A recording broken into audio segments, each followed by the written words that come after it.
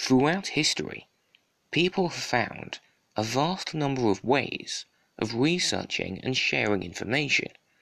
These have included stone tablets, manuscripts, the printing press, the radio, newspapers, and televised bulletins. When significant events take place locally, nationally, and globally, it has progressively become easier for people to find out about it and pass it on. The notion of Chinese whispers exists for a reason. There's a more recent, very significant form of news and information retrieval. It's called the Internet. Using either a computer or a smartphone, research can be carried out on just about every topic ever. Current events, science, medicine, geography, politics, music, the arts, sports. If you have access to the Internet, you have access to information on all of this and more. The sheer vastness and scope of available information is both highly liberating and slightly intimidating. Like most things in life, I've come to view the Internet as being both a good thing and a bad thing, depending on how it's used. There's no doubt that since its creation, it's been used for both noble and vile purposes. It's wonderful that in-depth, credible research on important topics can be easily accessed by so many people. If there's something you want to learn about, the Internet means you're increasingly able to do that. Another benefit of the Internet is its multiple methods of communication. Through the use of email, social networking sites, and many online packages, it's easy to contact the people you want to.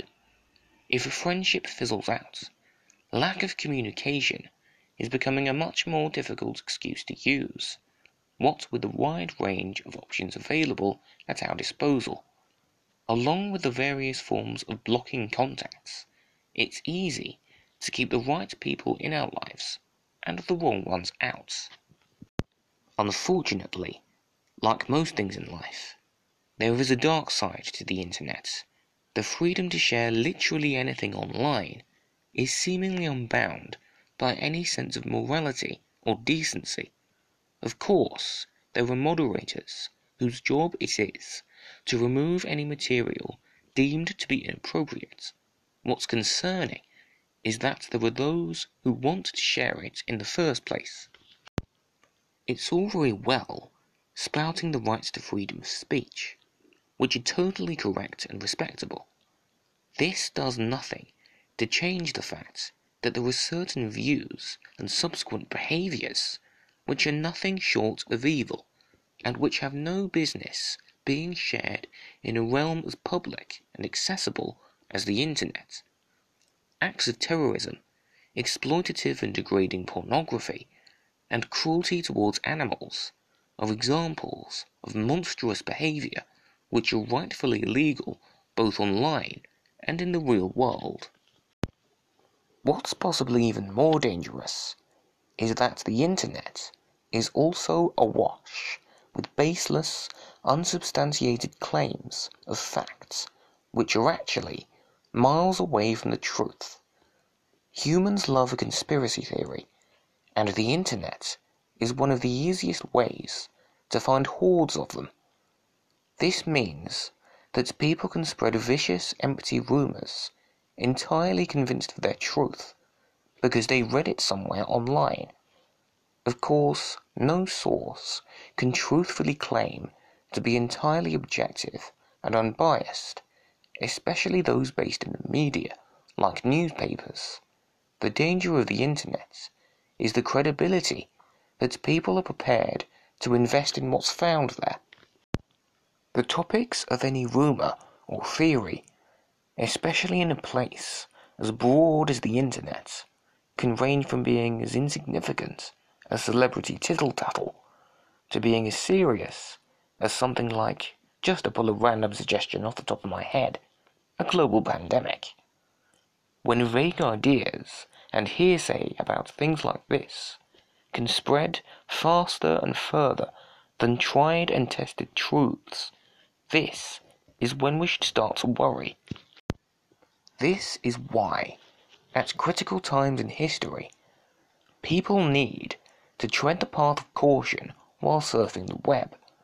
I'm not for a minute trying to suggest that every instance of internet consumption is in any way dangerous, stupid, or wrong. All I'm saying is that what we learn from any source, even those which are widely respected, should be taken with a pinch of salt, an open mind, and a healthy dose of common sense. I strongly believe that we should strive to keep our range of research as wide as possible, touching base with as many different sources as possible. This will help us to have a sense of the bigger picture. This is one of the positive aspects of the internet, given that so many sources can be found there. The way I see it, why stop there? Anywhere that information can be found, libraries, newspaper stands, food packaging, signposts, we should hurl ourselves into all of these with the same abandon as Paddington Bear jumping into a vat of marmalade. True wisdom is knowing that we can't possibly know everything. True happiness is knowing that actually it's okay not to know everything. What matters is that we use the things we do know to live a constructive life and leave behind a positive legacy.